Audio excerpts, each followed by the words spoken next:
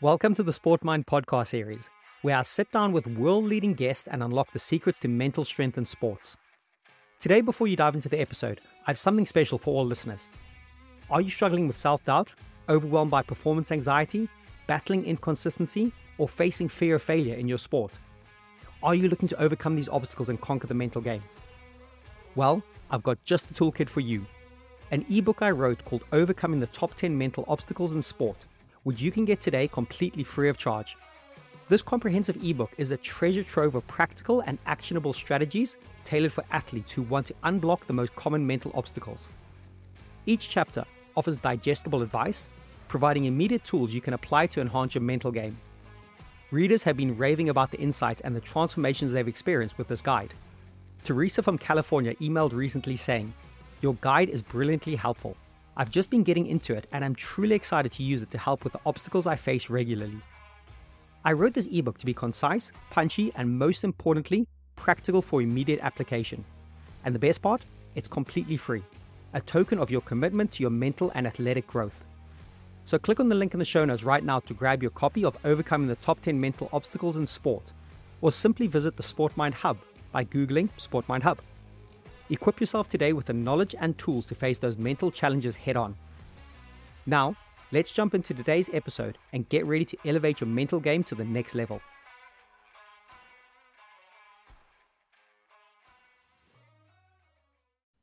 Hello, ladies and gentlemen, boys and girls, and welcome to your next episode of the podcast series.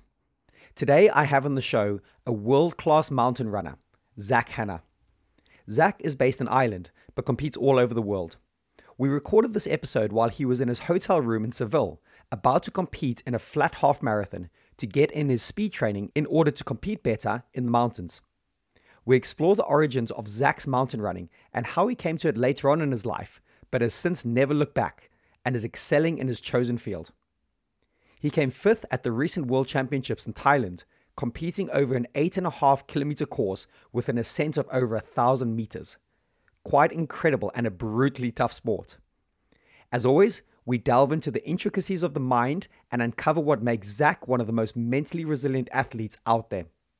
His mental strength isn't just limited to his chosen sport, but is also evident in his daily and weekly routines, where he displays remarkable discipline and commitment by consistently putting in the hard work regardless of external factors like weather or personal feelings. We look at how the concept of acceptance allows you to be in the moment and execute when the stakes are high. We look at motivation and where it comes from, and Zak gives some great tips for his tools to train the mind. We also talk about accessing a flow state and what his version of this looks like. He shares some great personal stories and brings to life what it feels like to be an elite level mountain runner and how grateful he is for what he does.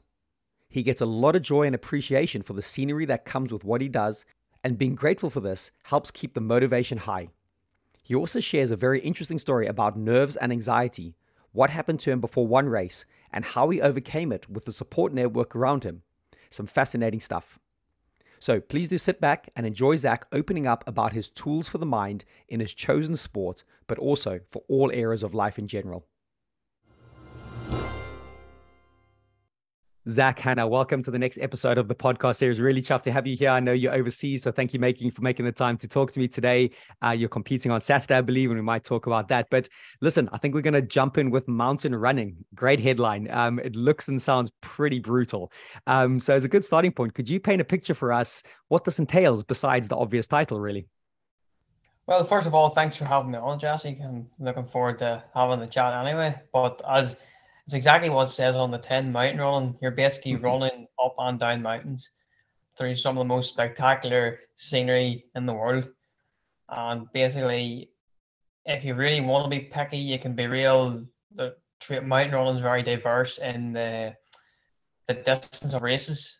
Some can go from, you have a vertical kilometer race, which is normally 5 kilometers, less than 5K in length, but have 1,000 meters of vertical gain. And they go right all the way up to 100 milers. And wow, that's when you sort of go over the marathon distance, it's called trail running. The branch I specialize in, generally their longest race would maybe be 35K. Okay. But So generally, are you a I bit more built for the speed side of things? Would you say the speed is more of an asset than the endurance? I suppose there's a combination of both, isn't there? there's a combination of both. Yes, you have to train both. You can't for the likes of the ultras, running long is key. You don't need speed.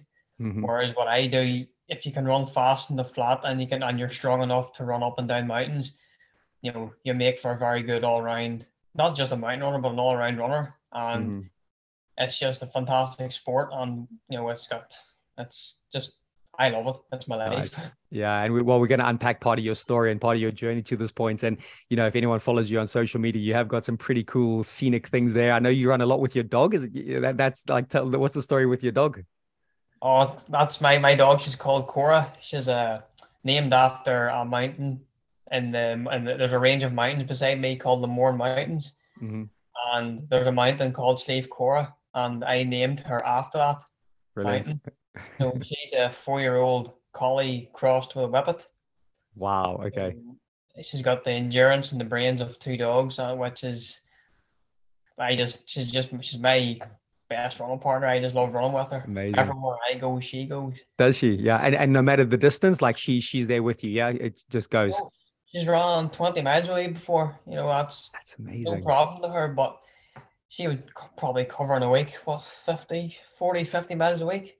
Brilliant. And no, she's wherever I am, she's up my side. And generally, apart from if I'm doing a race or if I'm doing an actual training session, she'll not be there, but generally, she's with me probably 80% of the time, 90% Oh, of the time. amazing. That's brilliant. And yeah, I can kind of almost see you did like a video and I think yeah, I saw your dog running and you could almost see like the love in her eyes when she turned around you to see you a couple of times. So it's brilliant. I'm well there with you. But talking about like the mountain running and it's obviously a combination of things because it's not just running on the flat. So you have to negotiate like a really awkward landscape, right? Like roots and rocks. And, so is part of your mind always engaged to look out for things? Or do you just trust in your instincts at that point? How does it work when you're over this rough, random terrain? It becomes sort of, you do need to be focused, especially if the ground's very uneven, because if you lose focus for a split second, you can end up on your face. Mm, I've learned that a few times in the past, and it's easier said than done sometimes, especially when you get towards the end of a race and you're getting more tired or you're just having a rough patch and things maybe just don't go. You might have a rough patch where you're tripping over everything and you're just not focused. mm, But generally, the landscape you can run on, like some races are very smooth trail, which can mm. be very fast, and you don't require that much focus from the mind point of looking at the ground. Whereas there's some races, probably like in Italy and whatnot, they can be really, really treacherous. And was one race I done 2 years ago where it was probably the only time in a race where I feared for my life Oh, really? because it was Wow. so scary going downhill. And but at the same time it's scary, but you get the adrenaline rush out of it. Yeah, yeah, At yeah. the time it hurts like mad, but after it, you're sort of thinking, I want to do that again. Nice. And so again, maybe my simple mind, I thought it would be not more scary, but obviously going up, you're fighting kind of the gravity and also the rough terrain. But obviously going down, you're picking up speed and then fighting the terrain. So you prefer going on the up slopes than the down slopes? Yeah, prefer going up, but Mm, I do enjoy going downhill. I'm just not as quick at it as a lot of people would be. yeah. If it gets really, really technical underfoot, I'm not great. But if it's maybe a wee bit smoother and a bit faster, Mm, not as technical, then I can hold my own. mm, But it's again, mountain running is a sport where you can be good at either or, up or yeah. down, Okay. or you Okay. can get very few that are good at Good at both. both. Yeah, makes sense. Yeah. And what's your preference? Is there preference distance? Is it kind of crazy steepness? Do you prefer what would you choose? What's your perfect kind of races? And you can even name some countries or places that's happened. Well, at the minute, my specialty would be the vertical kilometers. So, as I said maybe earlier on, they are usually less than 5 kilometers in distance, which Hmm. normally over 1,000 meters of climbing. So you can just picture how steep that is. That's ridiculous. I've done some of the best VKs I've done. I've been in France, Italy, and Spain, and Hmm. just just something about them I just love because some of them could take you 35 minutes, some could take you 50 minutes. It just depends Okay. on how steep it is and how rough it is. And Yeah. especially there's one in Chamonix in the French Alps there where the last 10 minutes you're climbing up ladders, which is basically the ladders are drilled into the rock. Wow. If you lose grip, you're falling back, you have a 1,000 foot drop behind you. And And you're you're not trying. scared for your life at that moment? Well, there wasn't looking behind me at that stage. I was more Yeah, fair looking enough. up to see where I was going. Yeah, yeah, But yeah. it's the Just sort of ignore race. it. The beauty about those races is that they always finish in a really spectacular setting. Mm, So after maybe 10 minutes of you lying on the ground, coughing up blood and hurting like mad, you eventually come around and you're able to appreciate the view around you, which mm. makes it worth it in the end. Yeah, and I'm definitely going to unpack parts of the mindset as we kind of go about, I've got questions on gratitude and flow and mindfulness, and that could be quite interesting how that kind of associates with mental strength when you're running in these spectacular places. But just before we get there, I think it would be nice to unpack a little bit of your story about how you got into mountain running. So, could you talk about your journey, because I believe it's something you discovered after cycling and equestrian? Is that right? Yeah. Yeah, I discovered my first love was equestrian, show jumping, mainly. It's through my mum. She's grown up with horses and still is involved with horses till this day. And it's just spending time around horses when I was young. When I was young, maybe from from the day I was born. Mm-hmm. Naturally, I was just gonna progress into, Molly, can I get a horse? So I got a pony. Went from there, and then I was competitive for a long time. Sort of done show jumping, cross country, done various shows all over Northern Ireland, and yeah, it was a great way to be brought up because you're always Mm, outside. You never really had you always had chores to do outside in terms of cleaning out stables, feeding, and basically keeping your horse clean and exercising it. So nice. it was a real it was a real good way to be brought up because it sort of taught you responsibility from a young age. And I enjoyed all that because I like being outside. I'm not one for sitting inside. I can't Mm-hmm. be inside for too long because I get bored and then it just doesn't appeal to me. And then it was through my dad who worked abroad at that stage. He started cycling when he was working in Switzerland Mm-hmm. and brought a bike home, joined the local cycling club, and then I wanted to tag along. Next thing I was lining up for a mountain bike race. And yeah, I sort of balanced the two sports for a long time. And just age wise, so for timeline's sake, what age was all this happening? Oh, I started horse riding when I was maybe 5 or 6. Mm-hmm. I started cycling when I was 8 or 9. But it was back then. It wasn't uncommon for me to say be at a horse show on Saturday and go and race in a bike race on the Sunday, or vice Brilliant. versa. Mm, And it just meant for a very busy childhood in terms of you're either away at a horse show or you're away out in the bike or to a race. mm, So from a very early age, I was, being outside and doing everything outdoor related wasn't forced upon me. It was something I chose to do. I wanted to do it. So my parents were I was very grateful that my parents were keen to let me do it. And mm. very appreciative that I grew up in a very beautiful part of Northern Ireland called it's in a village called Dramara, and the landscape surrounding there is just absolutely stunning. Where I live at the foot of a mountain called Cleve Crib, and from my back door, I'm able to look over the Belfast, look over probably most of the east of the country. Wow, fantastic. It's Hmm. absolutely stunning, and I Are think you still based there now? yeah, still Hmm. based there, still living at home. Nice, perfect. Yeah, yeah. And then how was the transition to mountain running? Where did that spark? And I love the story about non-early specialization, by the way. I'm always talking about this and, asking, elite performers about non-early specialization, and you're a great example of it. But when did mountain running become a bit more appealing to you? It's probably the tail end of 2015. After being out cycling for so long, I was trying to make that jump from I was under 23 level at this stage. I was trying to sort of get ready for the jump up to senior, Hmm. and training was going well. I was doing the training, everything was going well that way, but just wasn't clicking in races. physically I wasn't as quick a developer as a lot of the people who I did race against, and I sort of got left behind. And I think it just came to a head where I had to realize, right, I'm not going to be the cyclist I want to be. So at the thing, it was at Christmas, I sort of says I would take a 2 week break off the bike to sort of reset physically and mentally. And within that 2 weeks, I had started doing a bit of running just to keep fit. Okay.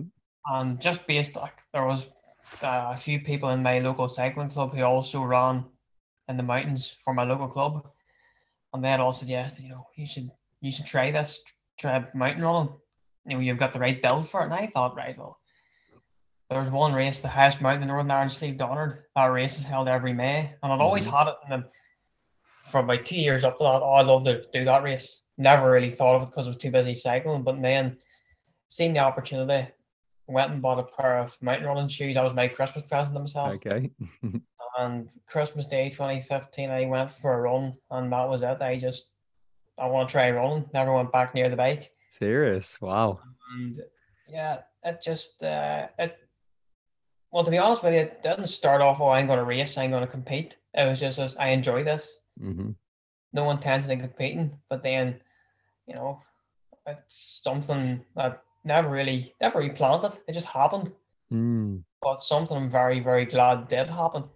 And in reflection, so that's a great, interesting segue to it. But, not a massive similarity, but obviously on a bike, you're outdoors, you got the fresh air, you got the scenery. Running, you're outdoors, you got the fresh air, you got the scenery. Why was there such a fundamental shift to running? What was it that kind of really sparked you and made you fall in love with it? Sounds like pretty instantaneously. Well, I would just say, because whenever, I think it was just to give you had a bit more freedom in running than you did in the bike. You were sort of stuck to the roads, or you were stuck to certain trails, whereas when you've got your own 2 feet, you can go anywhere. There's no restrictions. You don't have to carry your bike over a fence, or if it gets too steep, you maybe have to get off and push the bike or carry the bike. Whereas in running, you've only got your 2 feet to worry about. You're sort of, it's very hard to describe, but it's quite primal by the sounds of you. Like a primal thing where, back in the caveman days, back in the savannah, is all we had, man. Well, that's it. It's a very simple sport. A decent pair of shoes, decent kit, and if you've got the right scenery around you and the right trails and the right mountains, honestly, it's like I'm very fortunate where I live. I can be on the mountain within less than just over 5 minutes there, and nice. It's just a great way to see the world. It's a great way to see. So many people are driving back and forth to work and don't take time to look at the landscape that they actually live in. Whereas what I do mountain running allows me to, especially it was more so during COVID and the lockdown. It made me explore more of where I lived, and it just made me realize this is, like, I'm probably being biased here, but just made me realize that where I live is probably the most beautiful place in the world. Yeah, I love that. I love that. And actually, it's quite funny. I've been doing a lot of lessons with some of the people that I work with on gratitude. And I think gratitude doesn't get its time in the sunlight. Like everyone, like high performers, like, no, we need to win. We need to get the medals. We need to kind of get to this level. I'm like, yeah, but when can we stop and have gratitude, not just for the scenery, which you're obviously describing, but gratitude for a whole bunch of different things. And we might come to that at some point. I'll be interested. Well, you've already mentioned quite a bit of it. But in a bit of research of you, Zak, I read an article about you use the word acceptance, and the word acceptance or accept was in the title, and it instantly grabbed me because I'm very big on this idea of dynamic acceptance for high performance sports and for the mind and the mental side. I think it's a super strong setting. So how do you use acceptance as a tool for your mind? How does acceptance help you with your mental strength? Acceptance is, I think whenever you're talking about, you have to put yourself in the present moment. You need to accept, right, this is where you are. This is what the weather is outside. This is how you're feeling on the day. You can't really wish for something to be perfect, because if it was perfect all the time, then you would never progress. You would never get better. So, like, you say, for talk's sake, I'm going out for a run, and it's raining real heavy outside, strong winds, thunder and lightning. You just have to accept, well, that's the weather today. Just put on a raincoat and go. And is there also then an acceptance of where you are at mentally in any given moment. What I mean by that, so I like to kind of talk about, like, whenever you compete, in that moment, you've got a full deck of cards. There's nothing more you can do at that moment. You're stepping into the performance environment. Is there an acceptance of going, right, I've only got this right here, right now. I want to be there. I want to be like down the line, but actually kind of going, actually, I need to just accept where I'm at and be good enough with what I've got in this moment. Because I think a lot of people strive to rise to this amazing occasion when they perform. But actually, the more I've unpacked this with some other thinkers, they go, well, no, let's just kind of like, let's not go below our lowest level in a way. What do you think of that? No, I definitely think that there's a lot of people who do every time they go to compete in regards to what sport, they're always looking for the absolute best of themselves. But giving the absolute best all the time is not possible. Mm-hmm. If you can give the best of yourself, but not the absolute best consistently, you're going to see better results. You're going to see more progress. And for you, fit mentally and physically, it's going to benefit you more. Because if you Mm-hmm. always train, like, it's different. It's all right for running. I try to look at more quality than quantity of races, whereas a lot of people just try and race every single weekend. And then they wonder why in 6 weeks' time they're either injured or they're running not as well as they want. Mm-hmm. Because they're pushing themselves too much. They're trying to, they can't accept where they are on the day or at that present moment. And you just have to tell yourself, right, I I'm not where I want to be, but if I race today or compete today, in 2 months' time, I'll be in a better place than where I am today. You Mm-hmm. just have to be present in that moment and just realize that you can't do much more. Like, there's nothing that you're going to do in the 1 hour leading into a race that's going to make you any better. Mm-hmm. Yeah, and a lot of people get that wrong in a lot of other sports. And it reminds me a little bit what you said there, which there's quite a famous-ish quote from Carl Lewis. When he was competing at his best, he talked something about the 85% rule. So he only ever wanted to be at 85%, like of his maximum of whether that's the mental side, whether that's the physical side, how he was sprinting, because that's where he felt he got into his flow state. And I quite like that 85%. Okay, we can't ever know exactly what 85% is within us mentally, but I think that's quite a cool way to look at it. Have you ever heard of the 85% rule? Yeah. Yeah, no, but I'm a great believer in it too. It's cool, isn't it? So what do you think sets you apart from the rest when it comes to your mentality for your training and your races? So we're here, we're talking about the mind, and we're going to go quite deep down this rabbit hole now. But you know what? Have you reflected on yourself? And I know you're still really young and you're still at the cutting edge of your competition, so you're probably still maybe discovering some bits. But yeah, what do you think sets you apart in the training and racing side of things? Oh, I would say it's just I would when it comes to like say training, I'm the sort like I would very much struggle to I struggle to train with people who aren't in the same mindset as in we want to get better today to make us better for the future. Mm-hmm. And I think what sets me apart, that's a Putting you on the spot here, man.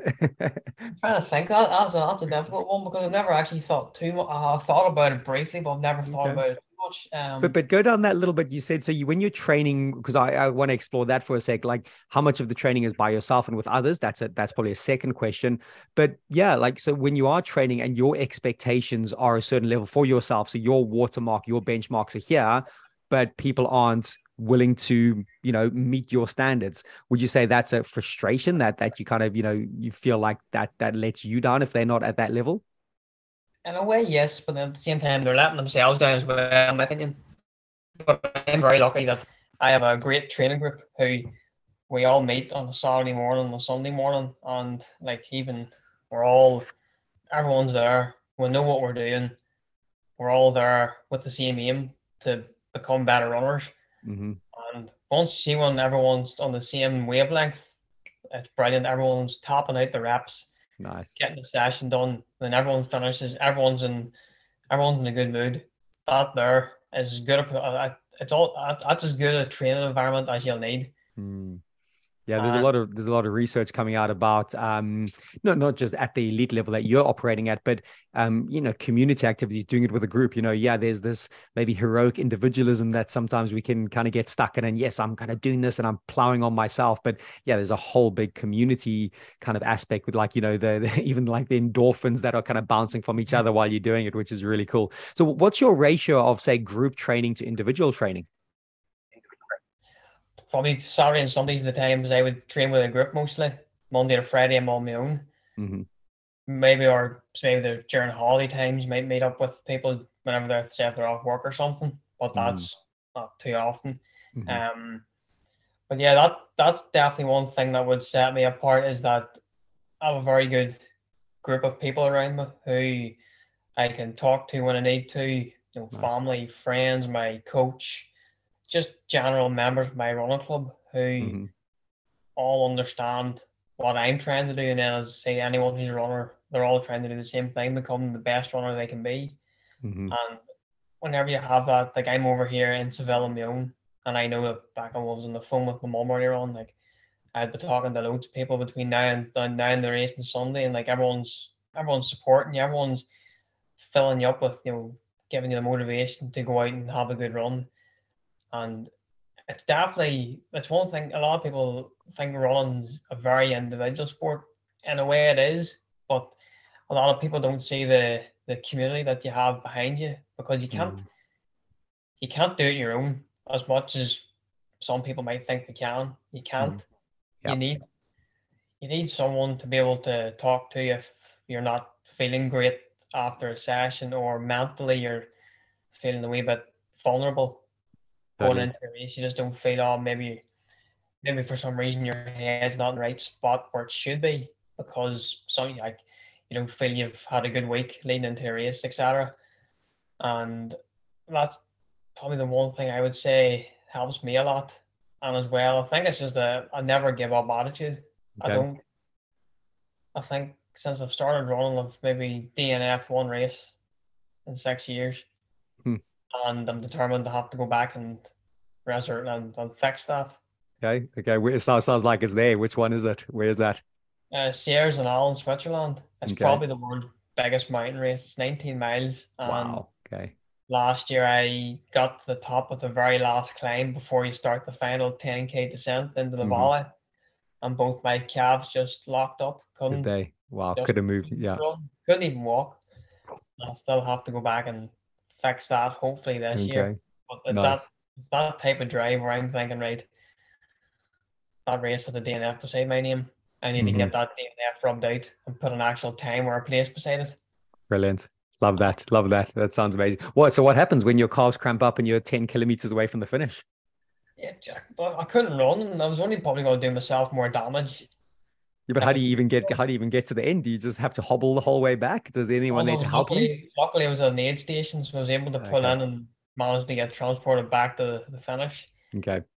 Like I don't even when I got back to the finish. Normally, a lot of people would just sort of go and hide and somewhere quiet to avoid any of the questions. But I didn't dwell on it too much because at the same time I kind of knew that leading into the race I probably wasn't where I wanted to be. Hmm. Probably done a wee bit too much racing and going into it, but you live and learn. Yeah. I know for this time when I go to do it how to approach it better, Mm, and like you learn off those bad experiences, which totally. sets you up then very well for the future because you know you don't want to repeat the same mistakes twice.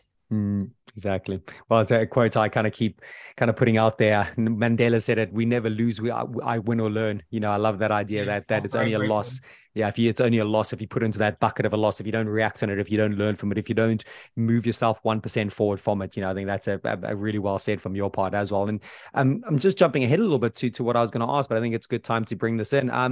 The professionalism of mountain running. I know it's not an Olympic sport. I'm a squash background. We're not in the Olympics as well. So, I feel your pain. What is the professionalism like? You're a full-time professional mountain runner, but I can imagine the support and maybe the finances aren't that strong, are they? Or correct me if I'm wrong.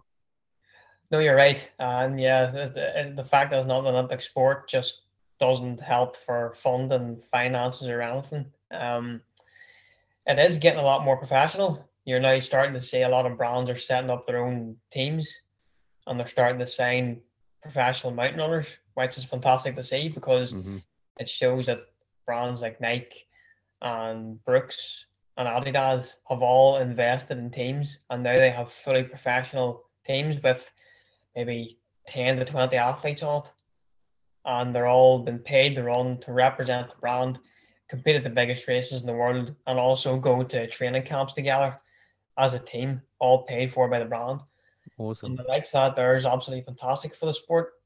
But then at the same time, you don't want it to go on, you don't want it to turn into like, it'll never happen. But you don't want to go in the same way as the Premier League footballers where they're losing touch with the fans, they're losing touch with what the sport's actually all about. Mm. Mountain running's a very pure sport. You're running, you don't need much for it. You don't need a whole lot of organization.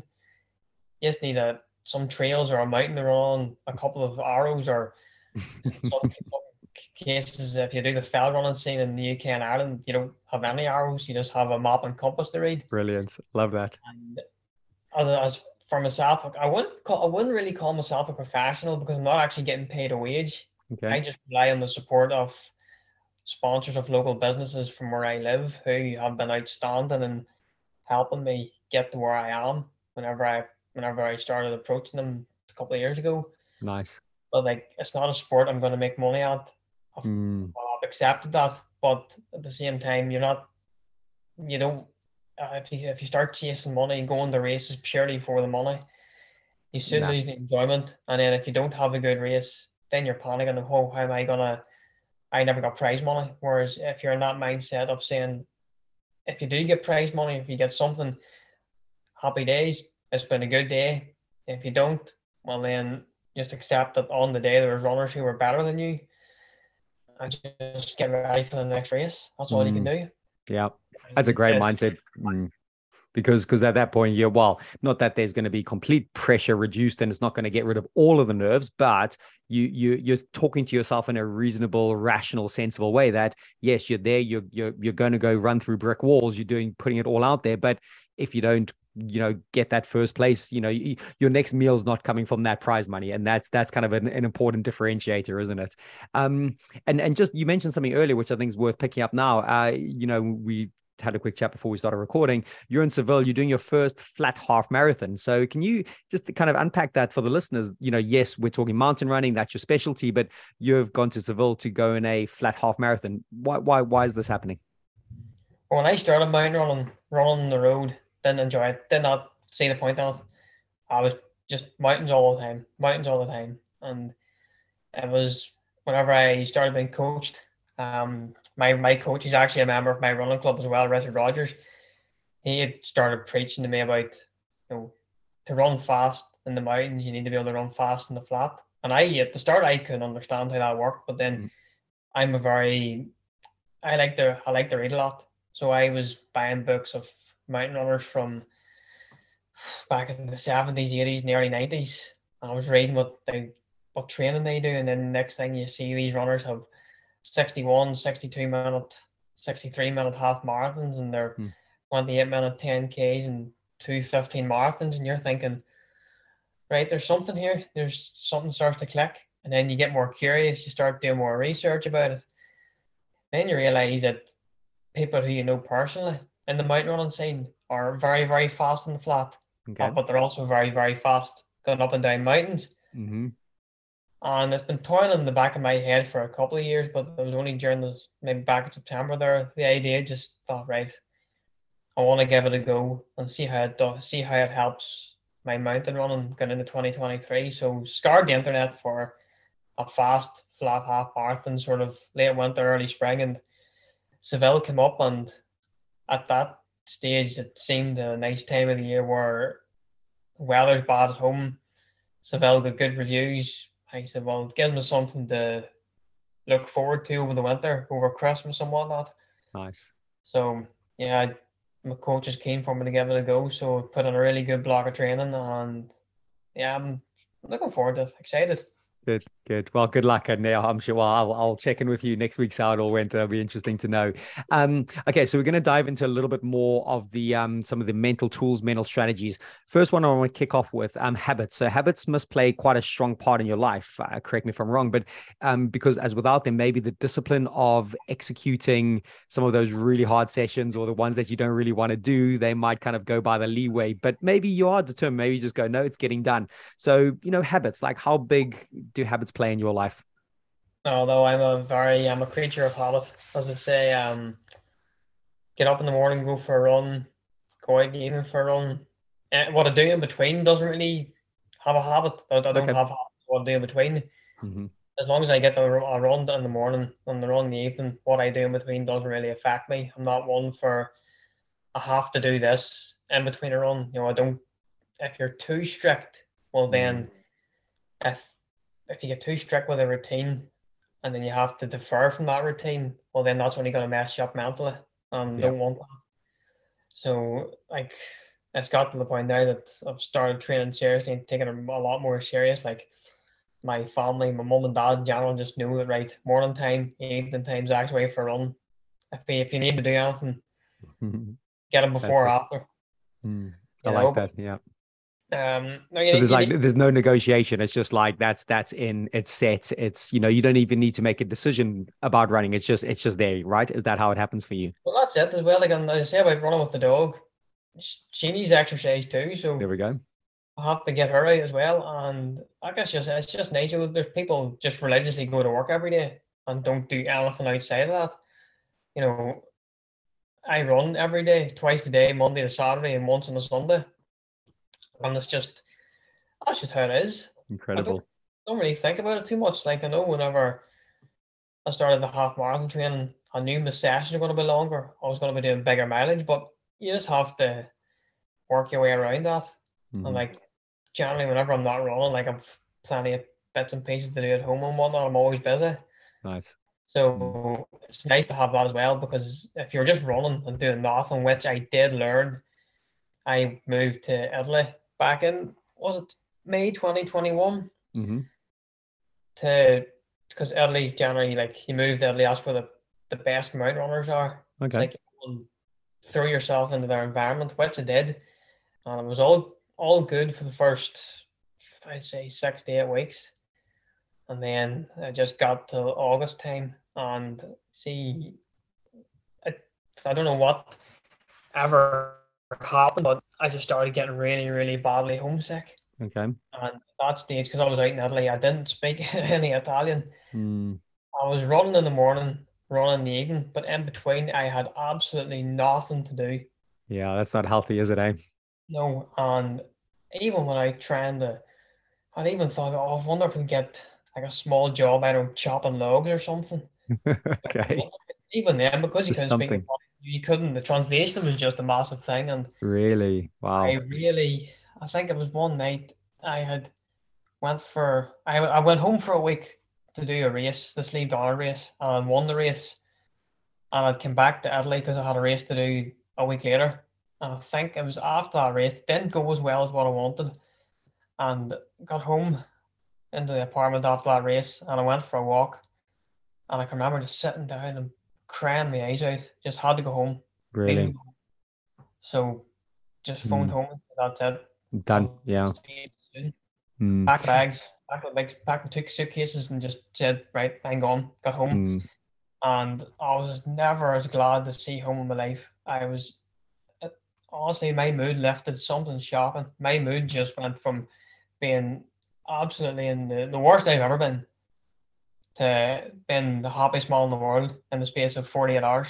Love that. Wow. That's powerful stuff, isn't it? Because, yeah, listen, for high performers and trying to be the best of the best of the best, we can't ignore relationships and things away from our sport. If the sport becomes all encompassing and so serious, like, yes, it obviously was serious going to Italy, but if there's nothing outside of that, yeah, if you're not having relationships with, friends, family, colleagues, whatever, that's surely mentally gonna damage you. You're not gonna perform well. No, 100%. Because before I went to Italy, I was obviously working full time, and I was either a case of right, if I want to go and try it full time and see how far I can go, now's the time. I'm 25, no commitments or anything. and nothing time it down. So honestly, to get the support gathered up, done it, and went to Italy. And then just when you've suddenly went from working 40 hours a week, running before work and after work, like that was your day. You were Hmm. content, you were busy. Or whenever you're not taken away from you, you soon realize how much you need structure, something to do, something to keep your mind busy outside of running. Because if running's everything and you don't have anything else, well then it's only gonna be a very, very bad ending, as I learned. Yeah. And I got home and once I started, going catching up with friends, just I was just texting people, do you fancy going for a run today? People would say, look, I'm on work, but come meet me at 5 o'clock, I go for a run with you. I was going around trying to get people to go out for a run just so I could get myself eased back into the way of life at home. But Mm, it was as if I'd never been away. that's brilliant. Yeah. That's the funny thing. I just slipped back into my old life as if I'd never been away, which I was glad of. Yeah. And it sort of made me realize, right, you don't need to be abroad to try and be the best at your Hmm. sport. You can do it. If you've got the right team behind you, you've got the right mentality, you've got the right support network around you. You don't need to be you can do it anywhere. That's what I learned. And I don't think I could ever see me moving abroad again because I love my home too much. I just love my Um, friends, my family. Just you realize how much it's not how much you need them, but you realize how much you appreciate them. That totally. you have people to talk to and you have people that care about you back home. Mm. Yeah, it's Amanda Sober, US number one squash player. Like one of her lines and mantras is a happy athlete is a good athlete. And like she's always trying to get that configuration right. And you know, it sounds similar to what you said. You know, happiness for you is the relationships, being at home, the scenery, close to your friends and family. And you know, if you're a happy athlete, you're a good athlete. So yeah, it sounds a pretty kind of close connection there. Um, so Zach, any tips on motivation? Where does it spring up within you? What are the sources of your motivation? Oh, a lot of it's intrinsic motivation.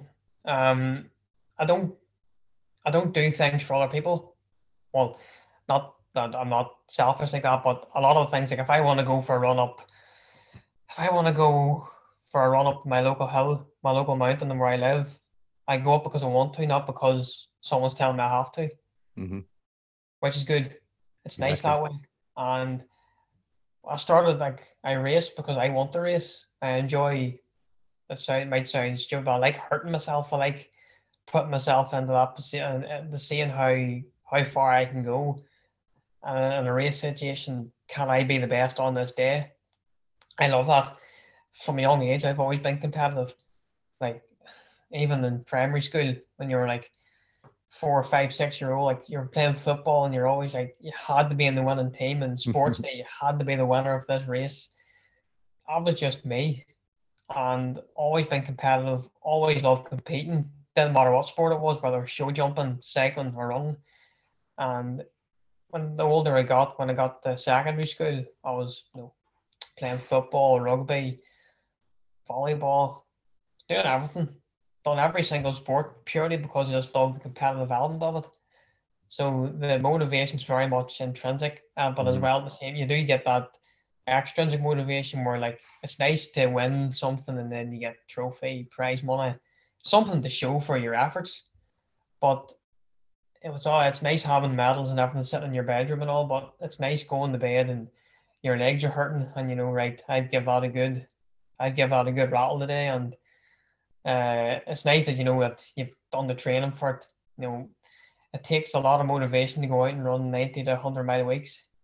You don't do that for a lot of people wouldn't even do that for £1 million, never mind nothing. So Exactly. Yeah, yeah. yeah, it's very much intrinsic, but there is a bit of extrinsic motivation because I think if you try to do it all intrinsic, it'd be very difficult. You need to have something to show for it as well. Well, that's my take on it anyway. Mm. Sure, there's other athletes who would maybe argue different, but Yeah, yeah, it's interesting because again, I'm slightly in your camp. I think it's a balance between extrinsic and intrinsic, but definitely, you know, always kind of asking yourself the child's mind. Like, so if your sport's becoming too serious and it's just like another serious chore in your life, because it's all extrinsic. Yeah, in my opinion, you need to ask yourself, like, what did my child's mind do? How did they get into the sport? And that's what we've got to keep remembering, because for me, I think that gives high performance. I bet you a nightmare at the family kind of Christmas board games, with that competitive spirit of yours. You just like, just everyone's We like, don't play board games. I think my dad did get a new version of Monopoly, and I was like, nope, no, not playing. I need to go run, Dad. Like, what's this rubbish? It's going to take Couldn't too do much of my that, time. no. I can't. I'm not one for like sitting down. I'd rather, because I'm normally tired from training. Normally, if I sit down, I'll maybe doze off or fall asleep or something. Mm. I wouldn't last long in a game of Monopoly. It's been that long since I've actually played it. I'll probably forget Well, how to. you probably love it. You probably get in and be like, hey, what's this new thing? No, you probably won't. I know, knowing what I know about you at the moment. But as I say, it's no, we don't really play them games. Thankfully, I would say generally, I say the family would get very competitive on it, my cousins and all Mm, too. So okay. it wouldn't end well. Stay away from it. So, Zach, I'm always curious about flow. Flow for me is a great concept. It's a great thing. I think we're trying to strive for it, or and trying to get to that place. What do you think about flow? And again, I think with what you're doing and some of the amazing scenery you describe, and how your motivation is quite intrinsic. Flow, where does this register for you? Flow. Well, for me, when someone talks about flow, it's whenever if someone said to me, "Well, when was the last time you went for a run and you had the flow state as they call it?"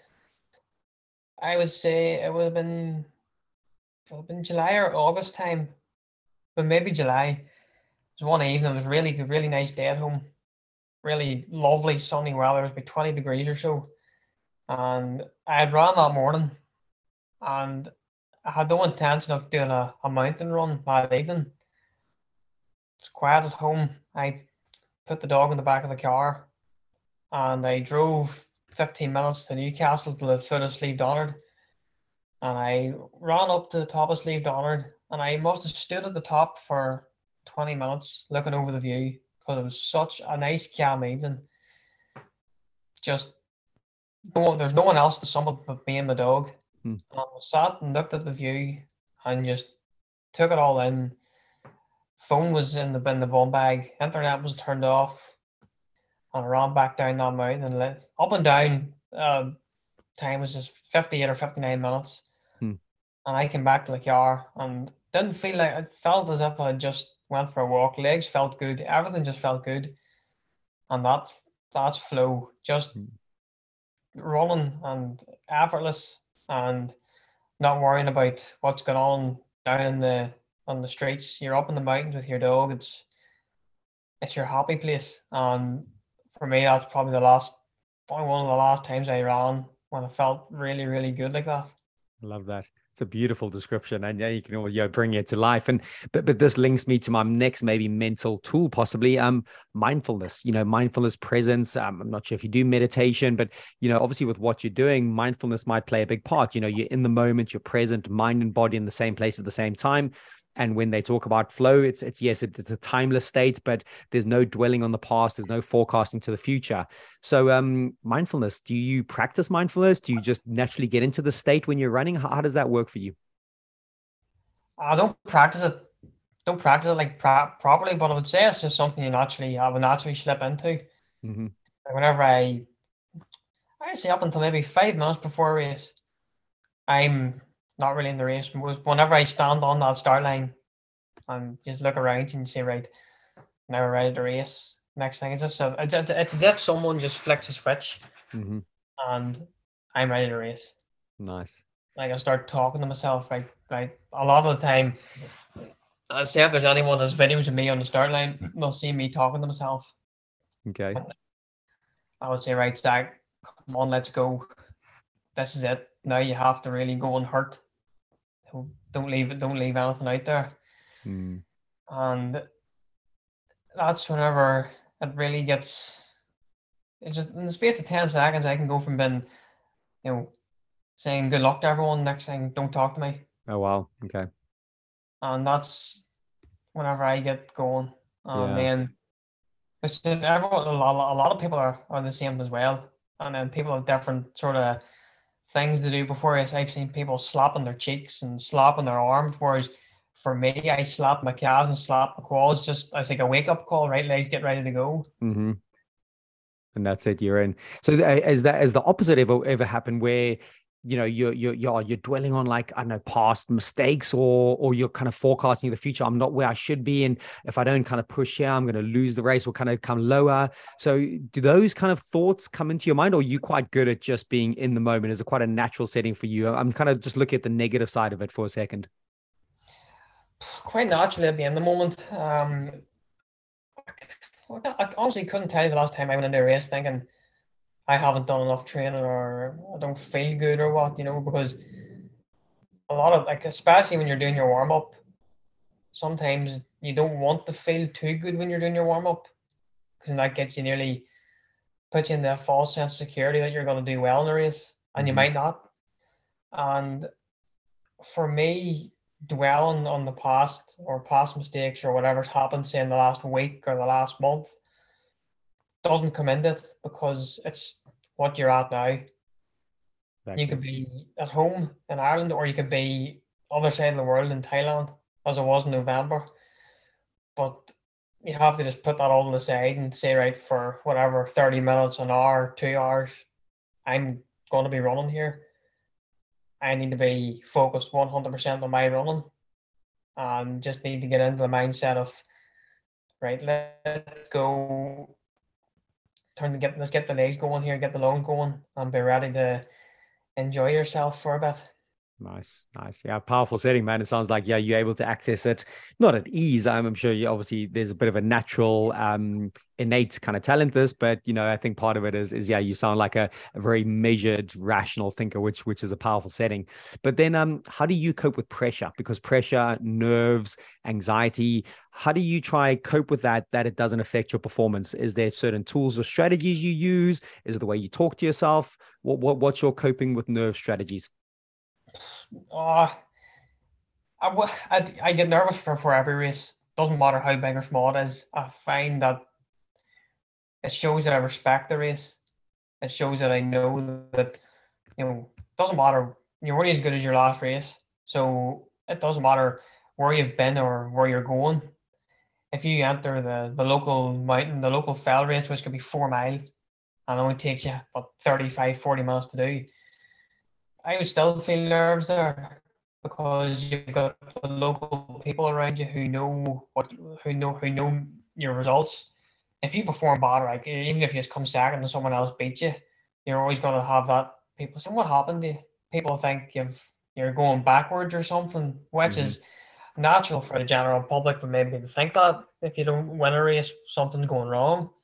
The pressure really did get to me. It was back in June time. I had travelled to Portugal for the first mountain running World Cup race, and on the flight as we were landing, I took a real bad migraine. I never ever take sore heads, migraines, or anything. Thought it was maybe just because I hadn't flown in a long time. Thought something to do, like something silly. And driving, they got the organisers picked me up at Porto Airport. Drove 90 minutes to the race, the hotel where I was staying in. And on the way there, I felt like a real car sick, which I don't normally get. Got real car sick. Just did not feel myself. Got into the hotel and just felt real like I took a panic attack essentially. Wow. Took a panic attack and really, really got down. Phoned home and just said, like, I can't race. I can't race. I'm coming home. Really? Like I was racing on the Sunday and I had flown in the Thursday. I said, I'm coming home tomorrow. I can't race. I just can't. Something not. Don't know what it was. Don't know why it happened. Hmm. And case of, I just felt I was under a lot of pressure because I had the backing of my sponsors for another year. I thought, right, well, if they're putting their backing into me, they're supporting me, I'm gonna have to really perform here. And I think it just sort of, I hadn't raced in, I hadn't raced abroad since October, and this was June time, so it's been a long, long time, and I wasn't sure whether what the shape was, how good my Sure. form was. So nerves was getting there too. Mm. Nerves combined with pressure did not Mm. go well. I was on the phone to mum and dad, crying my eyes out, And then on the phone to my coach, who my parents started talking me into a bit, talking me into sense, and then he finished it because he had said like, "Jack, you're that's what you're born to do. You're here to Yeah. read. You're born to run." You know, and then the more I talked to people, I think the more I got talking to people, my mum, dad, my coach, and my training group, they all reassured me that there's nothing to be worried about. Just go and run to the best of your ability. Mm-hmm. And once I got set, like I was vomiting and everything in It's the weird, back. eh? Yeah, Wow. it's never ever happened to me before. Mm. And eventually got settled, went to bed real early. I got 13 hours sleep that night. Jeez. Wow. So you're The next wiped, eh? Mm. the next morning, got up, went for a run around it wasn't a very busy place, quite quiet. Went for a run, came back, and then beside the hotel there was a local baths, and we were given vouchers to go and get free massages and Oh, stuff. cool. So I thought, right, I need something to help me unwind here. Mm-hmm. Went and got a full body massage, and after that, there I felt like a new person. Amazing. Once I realized that there was no pressure on me, Mm-hmm. I just had to go out and run to, as we talked about before, the intrinsic motivation behind it all. Mm-hmm. Mm-hmm. And I ended up going out and finishing second in the first World Did Cup you? race. I was only a Well, minute. I was only a minute behind one of the Kenyan runners.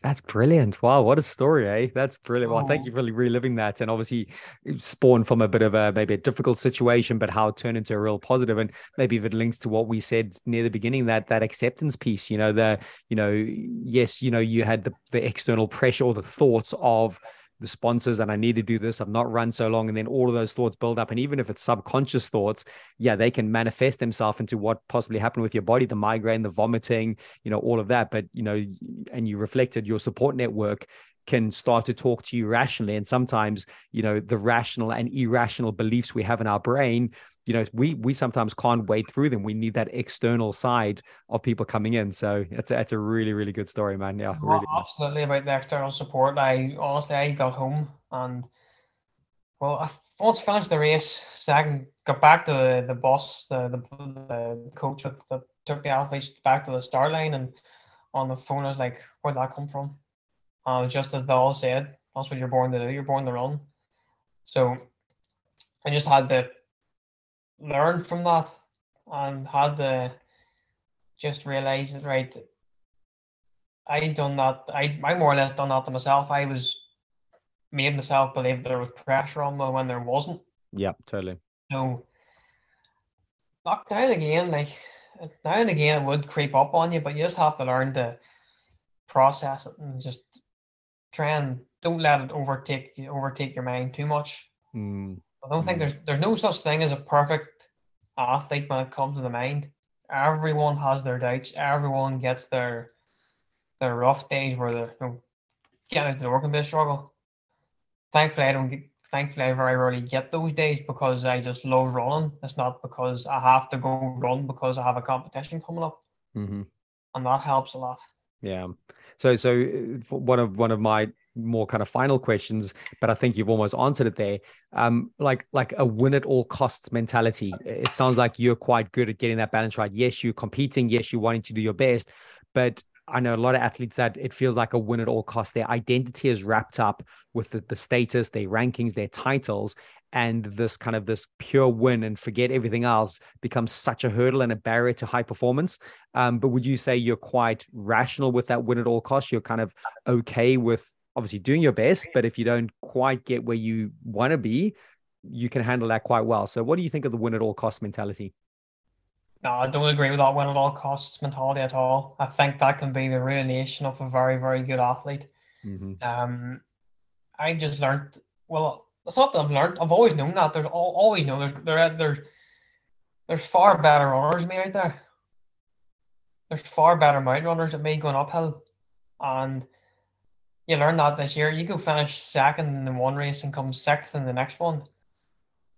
That's just because on that day that there was five other athletes who were better than you, whereas the last race you were better than the rest except one. Mm-hmm. And it's been able to accept that and realize that can sometimes work in your favor, because when you realize, right, I'm on the start line here, and say that you look down, you look left and right, and you see, right, there's 10 others here who could beat me today. And you just have to realize, right, well, either I'm going to be second best today, or I'm going to be the best, I'm going to win it, or I'm going to be seventh best or eighth best. You have to be prepared to accept that at the end of the race, that's where you are. And whether it be tactics loses you the race, or just you don't have your legs or your lungs aren't working on the day, there's that many different factors come into it. And Mm-hmm. when you're able to accept, as I said before, that there are people better than you, and that one race isn't going to define your career, then everything becomes a whole lot easier. Mm. Like, I race here this Sunday. I know that it's not going to define my season, because it's the first time doing a road half marathon. I have no expectation. I don't know what I'm going to run, but it's something that once I see my time beside my name, it means, right, this is what we'll have to work with. The next time you do it, this is what we want to do and how we're going to do that. And it's very much all about, as I say, it's all about the journey, not the destination. I love doing the work leading into a race, because when you do the race, say if you do run well, you can look back at your training diary and say, I that 2 months of training really, really helped lead into this day. I love looking at that. I just love that, knowing that I've done the work to earn a result. Nice. I like that. Yeah. And again, for someone who's so young, that's very rational, kind of forward thinking. I really, really like that. So listen, Zach, we've unpacked quite a lot today and I've really thoroughly enjoyed this, but I always like to kind of ask the guest, if there's anything that you feel we may not have covered, or a message that you would like to reinforce with the listeners for, in regard to the minds, the mental strength, mental flexibility. I think there's a lot that people would have got out of this today, but yeah, any kind of closing messages from you? If anyone's ever low on motivation and they want to get themselves fired up, watch the Rocky films. What's the Rocky films? Which one Yeah, do you go for? Which is your favorite? I know my favorite. Rocky Four. Yeah, in the snow. Come on, when he Yeah, gets to the top of the mountain. There we yeah. go. Last week there, last week, it was snow at home, and I was running the snow every day, and in every run in the back of my head, I was like, I'm Rocky. Good I lad. just love that, because I don't, I wouldn't say I can relate to it, but it just, whenever I see him running the snow on the mountains and living out in his cabin in the middle of Mhm. nowhere, that just, I can relate to that in the way that I live in the mountains in the middle of nowhere. Love that. I just Yeah. love that. And then the whole mentality thing about, he just wants to go the distance. He just wants to be the best that he can be. I love Exactly. that. And I find that very, very good. And if one final message to your listeners is, enjoy what you're doing. Don't get too caught up in the success of everything, because it doesn't matter what sport you're at, it's not going to last a lifetime. And I know I'm 27, I've only been out running 6 years. I don't know how long's left in me. I don't know what's going to happen next year, the year after, or the next 5 years. Enjoy it, and just remember that it's a gift to be able to compete in a sport that you love. Doesn't matter if you're at grassroots level or the elite level. Just enjoy it and be grateful, and appreciate every moment that you have. Awesome. Really, really good message there, Zach. That's phenomenal. So, where can people find you on social media? Do you want to just give a shout out for your Twitter handle, your Instagram handles? Because I'm sure a few people listening will want to kind of follow you and kind of check what you're getting up to. I'm on Twitter. I think my username's at Zak Hanna 95, and Instagram is at Zak Hanna. Mhm. I'm not as active on Instagram as I say 99% of people would be, but generally, if I get a nice picture, I'll put it up. But yeah, you can follow me, Perfect. and generally, if I do a race, there'll be something up there. Like, but you'll not be Perfect. you'll not be bombarded with posts every day. You'll be glad to know. Good stuff. You're too busy getting on those mountains and appreciating the moments, and with the gratitude and mindfulness and flow and all these concepts we've spoken about. Zach, listen, you've been absolutely treat. I really love chatting today. Loved unpacking your mind, the mental strength, and it just comes across. Again, you are so grateful for what you're doing, and yeah, it really resonated across to me today. So thank you so much for your time today. No, great talking to you, Josh. I really, really enjoyed it.